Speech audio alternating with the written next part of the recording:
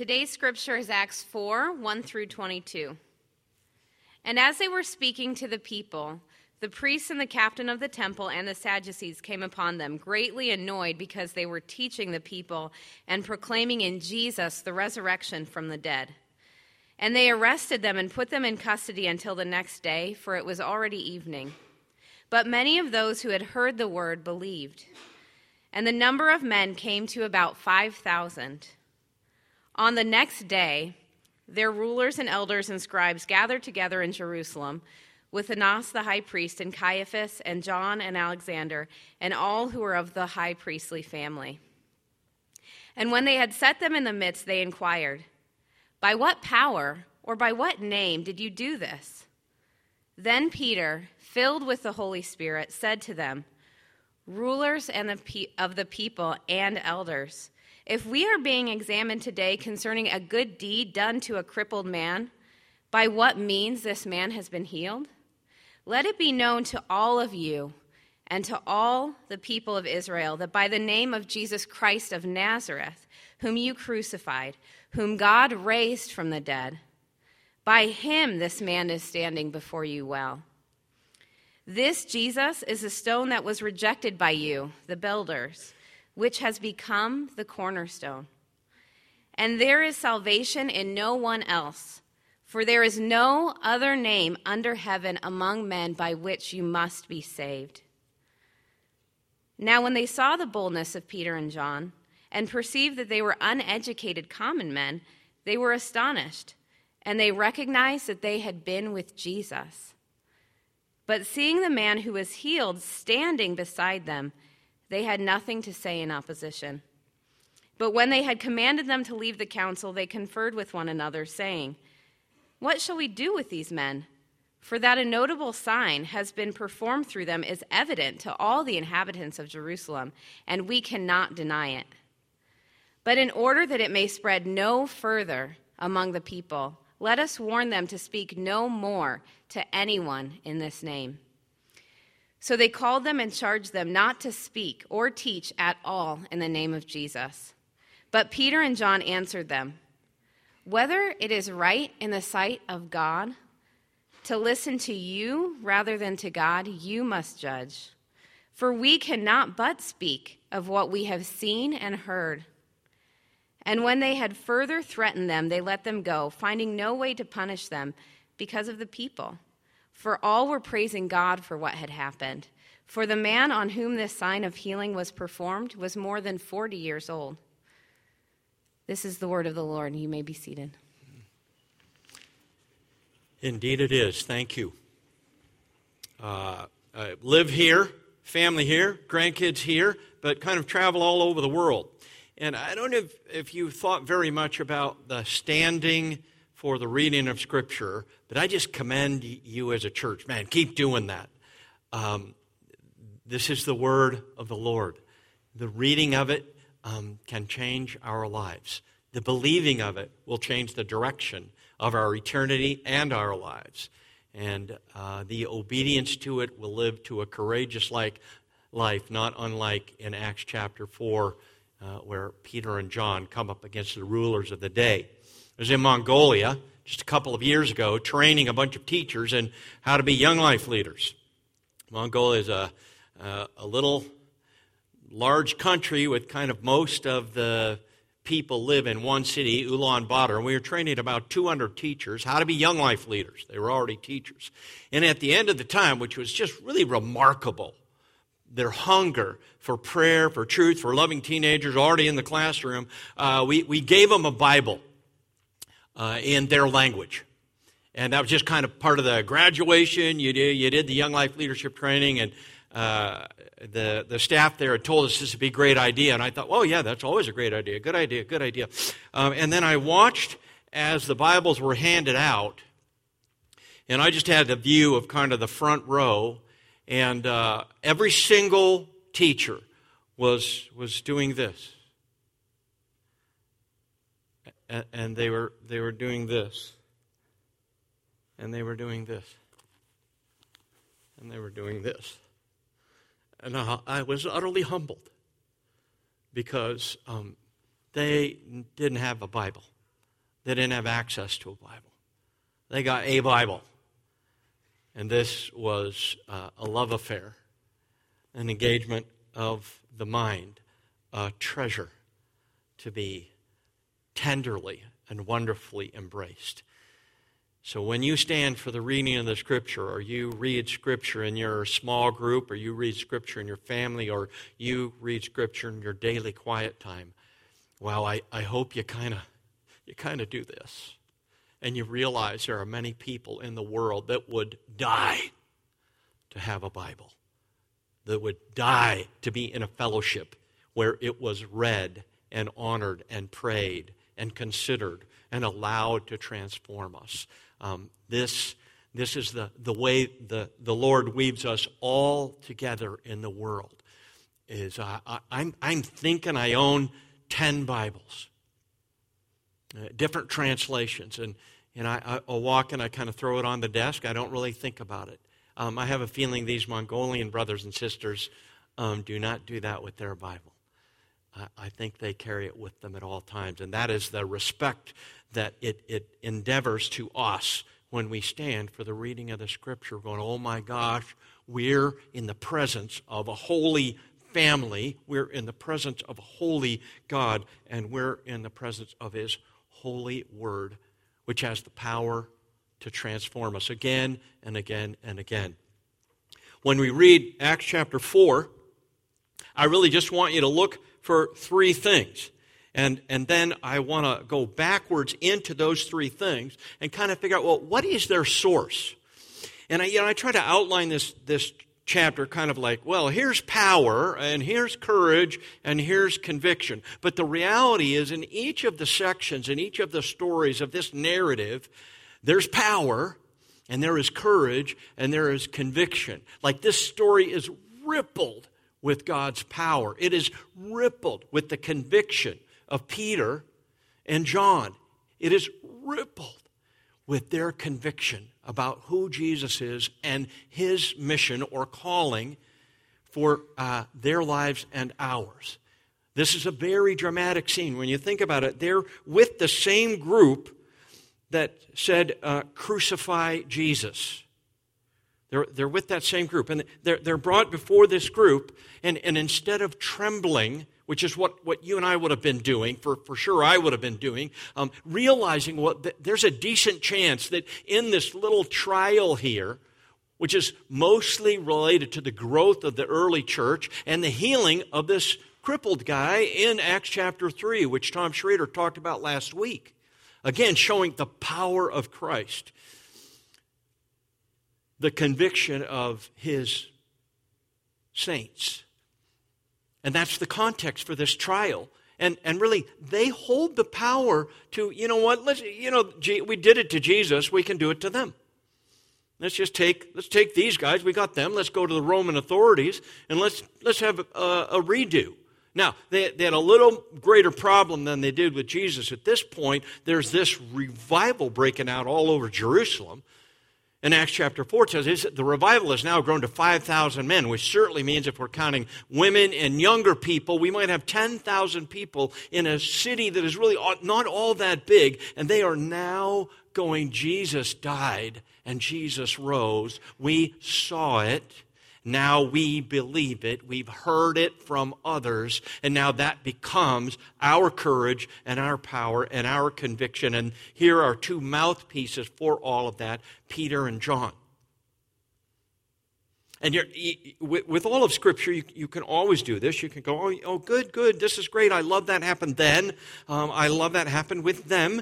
But I'm neither Peter nor John, and I don't live 2,000 years ago. I live in 2017, and here I am in my context. And so I'm safe. That's good. For church history, I love church history. Peter, John, go. But that's never true with Scripture. Scripture is always talking about historical context, the author, the Holy Spirit, the first audience to hear it, those who experienced it, but then its transposition is for us here today.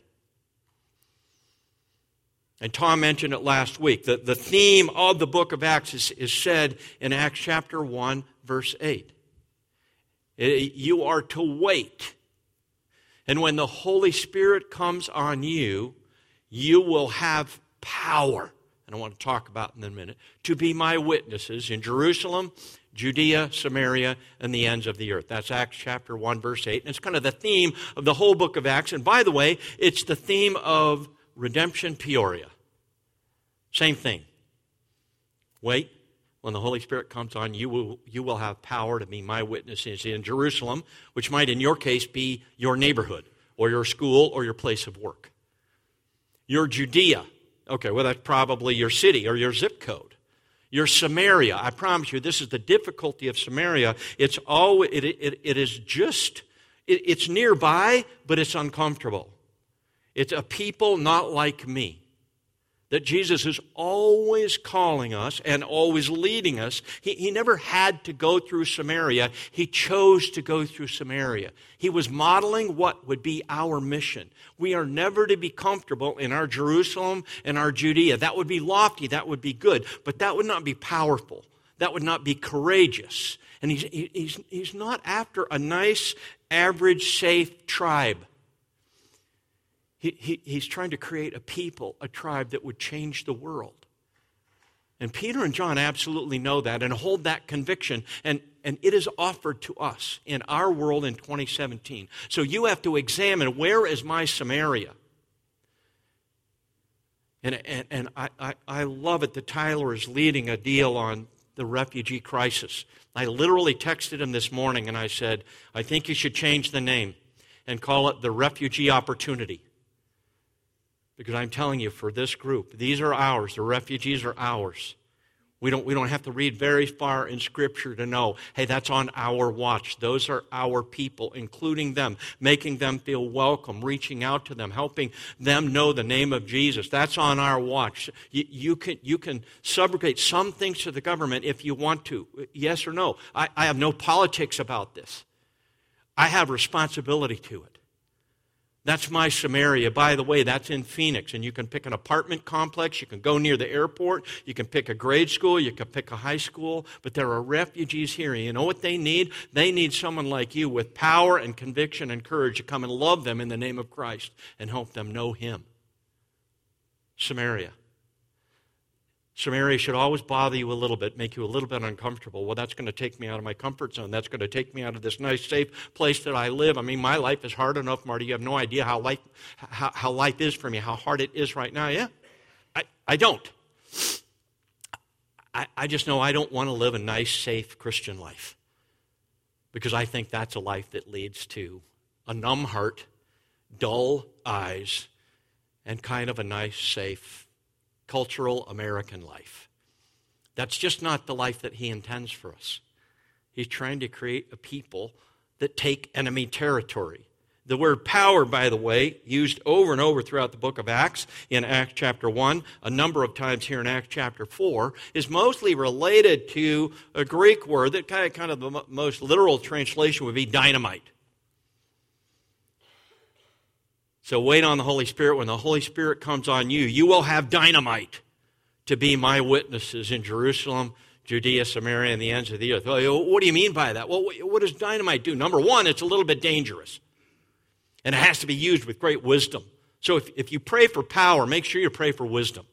Because you're holding dynamite. The good news of the transforming of Jesus' life in yours. And He's inviting all of us to be involved in that type of power. Well, dynamite can clear a path. It can destroy barriers. It can blow stuff up. If used well, it creates a way forward for others. Just think about this. You go and you bring a soccer ball, some food, some tennis shoes to an apartment complex that are filled with refugees, and you start learning names, and you just start loving people in that apartment complex. And they're going to go, what are you doing here? Well, I just want you to know you're welcome in our city. I go to Redemption Church in Peoria. If you'd ever want to come with me, I'll come and pick you up. We talked about Jesus there. You're a Christian. Well, tell me what you mean by that. I've learned this is a trick question around the world many times. I don't really know what to do with this, by the way. I think it's not a great term in the United States. But you have to figure out what to do with that, because I still honor the term. But I was asking this kid, we were in Jerusalem, he goes to a Muslim school, we're trying to figure out how to start young life there, and he walks right up to me, and he goes, "Where are you from?" I'm from Phoenix, Arizona. He doesn't know where that is. America, I can read that on his face. And he goes, "You a Christian?" Now, I've learned that's a trick question around the world. I go, "Well, tell me what that is then. What's your definition of a Christian?" He goes, "Well, it means you hate me. You're trying to kill me." Chilly wind. First time I've ever said it. Well, then by that definition, I'm not a Christian. And he goes, "What are you?" I follow Jesus. And here's the ironic thing. He said, "Oh, I'd like to know more about that." I just offer that. I don't know what you do with that in Phoenix, Arizona in 2017. But maybe with your neighborhood, that term is the term that's getting in the way. And a better term, a better life would be, I'm a follower of Jesus. Because it helps me pay attention to that. Is not politics or nationality, but that is a Savior and a Lord whom we follow. And there's nothing safe about following Jesus, because He's given us dynamite. In fact, He's the dynamite. You will have power. Have you ever prayed for power? I'm going to propose to you from Acts chapter 4, you should pray for power. Lord, I want a powerful life. Now, I know no one could pray this to Jesus with pride. You could only pray it with a little fear, a little trembling, and, "Lord, this power will be for you and will be for service." Because the world's form of power is to pray for power, get it, and then do powerful things. And Jesus' power is the power to serve, the power to love, the power to go to the Samaritan and to love them and to give them hope and to include them. This is the radical nature of Jesus' form of power. It's a power to serve, a power to love, a power to forgive, and a power, just think about this, how stunning this is. His intention is to make us a people that can forgive our enemy. I have a hard time forgiving my friends. You're going to make me someone who forgives my enemy? Lord, this is going to take 1,000 miracles. It's going to take all of your power. Oh, yeah. It's going to take all my life. So far. Still learning how to forgive my enemy. But just think of how powerful that is. When you meet someone who forgives their enemy, you go, whoa, whoa, whoa, whoa, whoa. What motivates you? And we see it here in the power and in the courage of Peter and John. Remember, what's gotten them into hot water was they see this beggar who is crippled outside the temple, and they heal him in the power of Jesus' name. And that's what's caused all of this turmoil in the city of Jerusalem. While they were still talking to the priest, the captain of the temple guard, the Sadducees, moved towards them. By the way, I'm reading out of the Phillips version. This is kind of, for me, a second treasured copy of the first Bible that I was given in the first Young Life Club that I walked into in 1969 when I met the Lord. Got invited by a cute girl. Didn't really care what Young Life was. She was cute. Walked in, was treated like a rock star. People knew my name. They clearly wanted me to be there. We sang, we laughed, and then a guy got up and he opened up a cookbook. I go, this is a weird group of people. He's going to read from a cookbook. This is the J.B. Phillips New Testament in Modern English, done to help reach young people in the UK in the 1950s. Still, honestly, my favorite Bible to read. It looks like a cookbook. And in some ways, it is. a recipe for the transformation of your heart and your mind and your actions, and the transformation of a people that bind together to be a blessing to the city. Stunning. Like if you're new to church and this kind of like your first time you've been to Redemption Peoria, man, you are welcome here. But you know what this group wants to do? Transform the city. I've joined an army of people by the power of Christ's love in us that endeavor to change the city. This is not a Sunday morning meeting group. This is an army of people endeavoring to be transformed, and to be transformers. Stunning that God would allow us to be involved in that kind of work. But do not miss it. The nice, safe, average Christian life is pretty dull, pretty boring, and pretty disconnected from the way the human heart is made to live. And that's what we get from Peter and John. Where did they get this? They're in front of the temple guard. They arrested them. Since it was now evening, they kept them in custody. And then Dr. Luke, who's writing the actions of the apostles, the actions of the Holy Spirit to launch this tribe, this is the beginning history of this tribe of world transformers, which has now reached 5,000 in Jerusalem. It's growing exponentially. Why? Because they see the power and the courage and the conviction of those who had been with Jesus all along. 5,000. Next day, leading members of the council come together. By what power and whose name have you done this thing? And then Peter, filled with the Holy Spirit. The Holy Spirit's filling. The purpose. Power. Power to be bold. Power to be courageous. Power to speak with conviction. Peter, filled with the Holy Spirit, spoke to them. Leaders, the people, and elders. If we're being called into question today over a matter of kindness done to a helpless man, as to how he was healed, it's high time all of you and all of the people of Israel know it was done in the name of Jesus Christ of Nazareth. And then, I don't know if he paused and he thought about it or he just jumped off a cliff.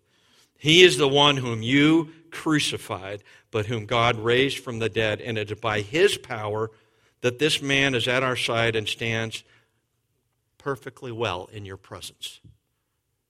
Like, this is drama.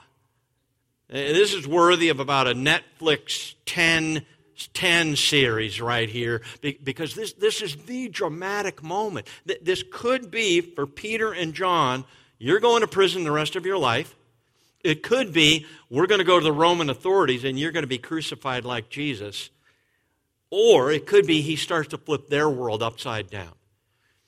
And though history doesn't record it exactly, I have a feeling this was the beginning of knowing Jesus for a bunch of people who were scribes and in the Sanhedrin who were Sadducees. Who, by the way, the Sadducees did not believe in the resurrection. So when they talked about Jesus is alive, the Sadducees, the liberal theologians of the day, kind of had the political power. They were outraged. No, dead is dead. There's no eternal life. There's no heaven. There's no hell. You live, you die. That's a Sadducee. And here's Peter and John proclaiming not only did he die for our sins, he rose and he's alive today as he is alive today, speaking today to us. Not just through his historical word, that is true, but through his word expressed in the wisdom of the people gathered, also in the quiet whisper or the raging thunder of the Holy Spirit, which speaks directly into our lives now. And that is a voice to attend to. When they saw the complete assurance of Peter and John, who were obviously uneducated and untrained men, they were staggered. All right, there's no way for us to get the full drama of this. The uneducated fishermen, hicks, untrained, probably poorly dressed, have no degrees. They have nothing that a society would esteem of how they would speak powerfully to the most powerful, most educated of their city. But who was staggered? The powerful are staggered.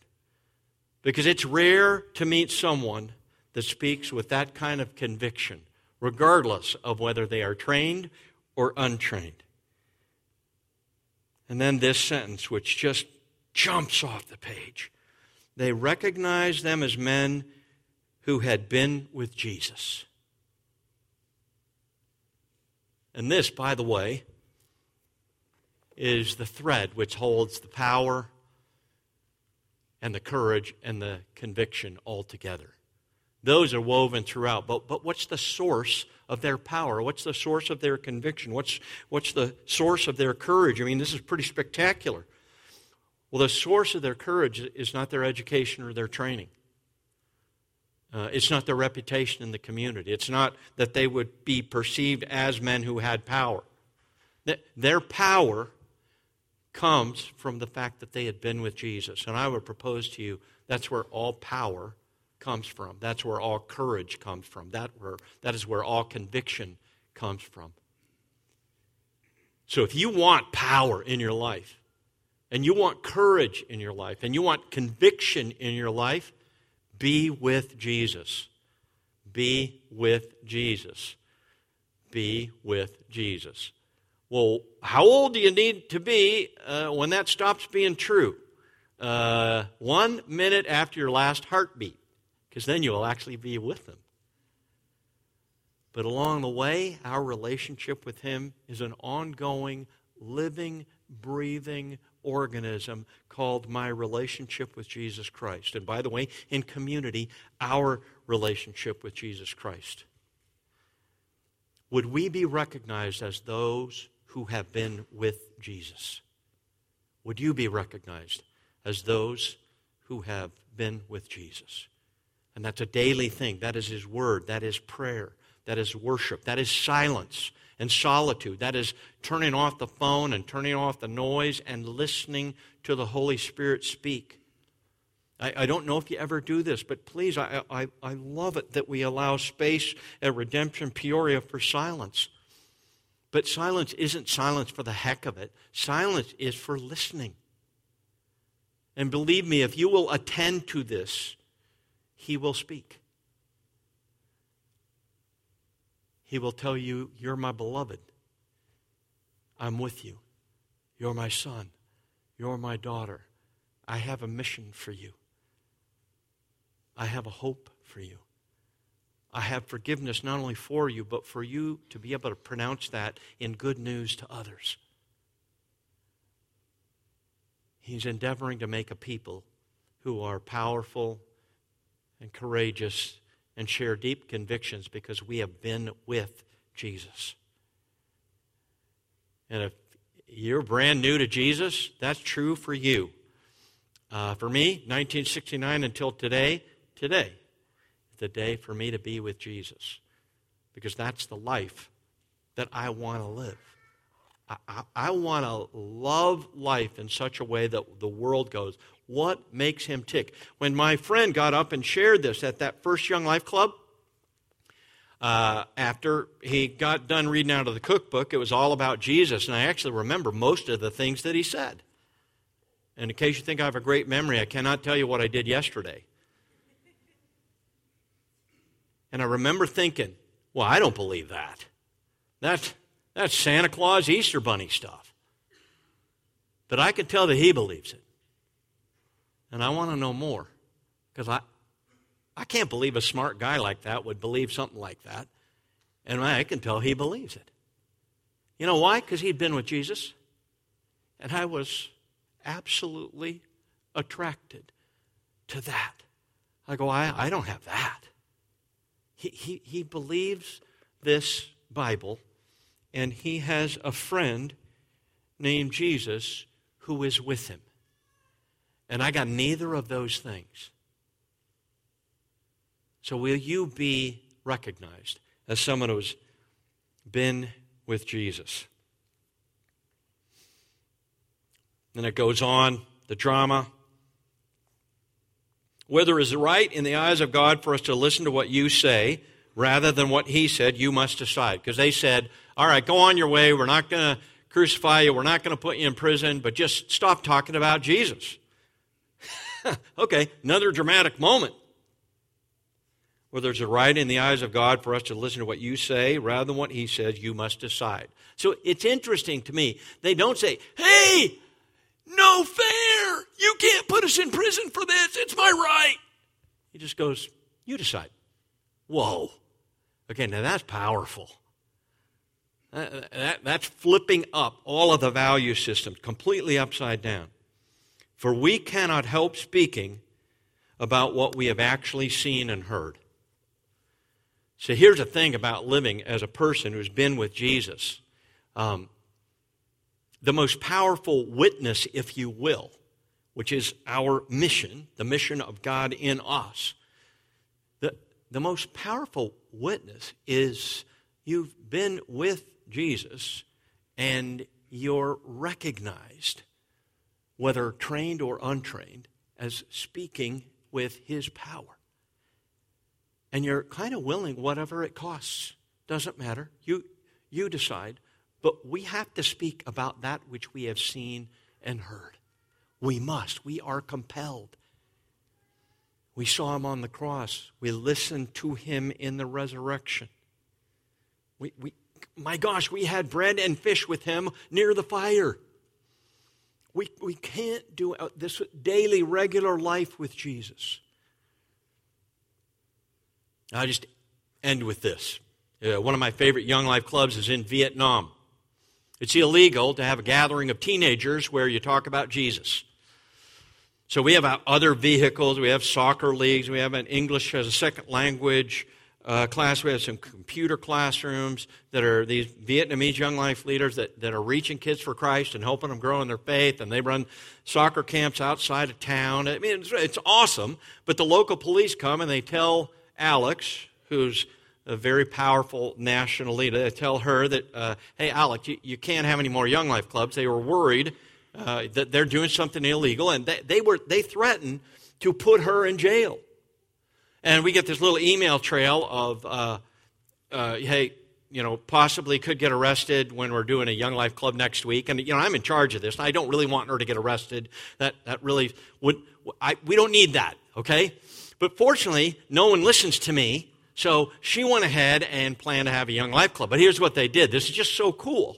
They said, all right, well, we're going to have a birthday cake at this Young Life club. And so when the police come in and go, hey, what are you doing? We'll get the cake out and we'll go, it's Marty's birthday. We're having a birthday party. Happy birthday to you. Okay, isn't that cool, the creativity and the courage? Keep going with the Young Life Club. And now what has happened all over there, Ho Chi Minh City, is every Young Life Club is a birthday party. And they do all the same stuff. It's just that they got to make sure they have a cake, and there's a baker in the city that heard about this. She makes the cakes for us. And then the coolest part of this, surprise from the Holy Spirit, is birthdays are really under-celebrated in impoverished Vietnam. And so a lot of times kids are having their first birthday party ever at a Young Life Club where Jesus is being proclaimed. And they have a birthday cake and they share it with their friends. And they are celebrated as if they are a daughter or son of the King. And I would commend to you, for your world, figure out the birthday cake. In your family, in your place of work, where you go to school, in your neighborhood. Bring a birthday cake with you that ends up celebrating someone and pointing them toward life in Jesus Christ. The power, the courage, the conviction to live as his army of people loving and serving in a broken and hurting world. We don't want to miss out. I'm 62. I hope God gives me 25 more years. Retirement sounds silly to me. I can't imagine wanting to do that. I want to be involved in God, bringing about kingdom come on earth as it is in heaven. I know that you do too, because we are made for that. That is That is how he wired us. And so don't settle. Be those who are with Jesus and speak of that which you have seen and heard, and bring a way to proclaim that good news to the broken and hurting world around you. It's everywhere, and it needs him. Now we're going to take some time to be silent, to attend to the Lord, and all I would say is listen. Maybe something that was said, maybe something was said before you got here, maybe a prayer, maybe the word read, maybe a song. But listen to the Lord. And those who are wisest always, always, always do what he tells you to do. But let's listen in silence to the Lord.